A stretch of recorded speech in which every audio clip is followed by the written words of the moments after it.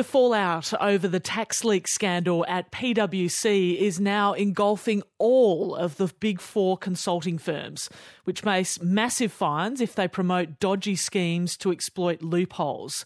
The crackdown comes amid new allegations by the ABC's Four Corners program that KPMG overcharged the Defence Department and also billed for hours that were never worked.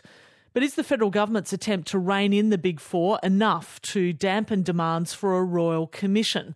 I spoke a short time ago with our senior business correspondent, Peter Ryan. Peter, given the major concerns about the way that the Big Four operate, how significant is this crackdown? Well, Sally, in terms of potential fines, it's a massive escalation, up from $7.8 million to $780 million for firms caught running tax exploitation schemes. So that's really going to get the attention of the wrongdoers at the Big Four. Treasury will also review the regulation of all the Big Four firms and, importantly, secrecy provisions will be scrapped.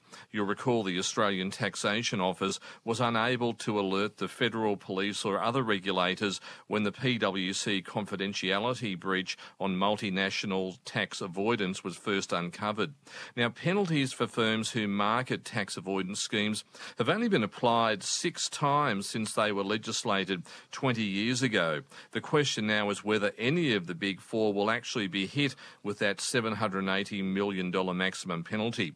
Now, revved up by the allegations now against KPMG as well, Labor Senator Deborah O'Neill has been leading the crusade against PwC and, by extension, the Big Four. Speaking on RN Breakfast, she pointed to a disturbing culture of rip-offs, inflatable billable hours and unethical cosy relationships. I think what we've seen with the PwC matter is the reveal of an entire ecosystem where consultancies, huge consultancies, find a path into government. They get themselves embedded, they strategically build and maintain relationships, and then they start to not avoid conflicts of interest, but actually foster conflicts of interest, reward conflicts of interest by finding out about what's happening in different parts of the department and then getting the head of the curve and bidding for that kind of work. I think what we've had is a very cosy relationship, and that's part of the problem. That's Labor Senator Deborah O'Neill there. And Peter Ryan, there have been calls for a royal commission into the Big Four consulting firms. Does that seem likely? Well, Sally, that depends on whether that big stick of penalties is used and whether that pushes risk managers at firms to rein in unethical and unlawful practices, keeping in mind that the Federal Police is still investigating potential criminal behaviour at PwC. The forensic journalist and investigator Tom Ravlic thinks tough action now means a costly royal commission won't be necessary.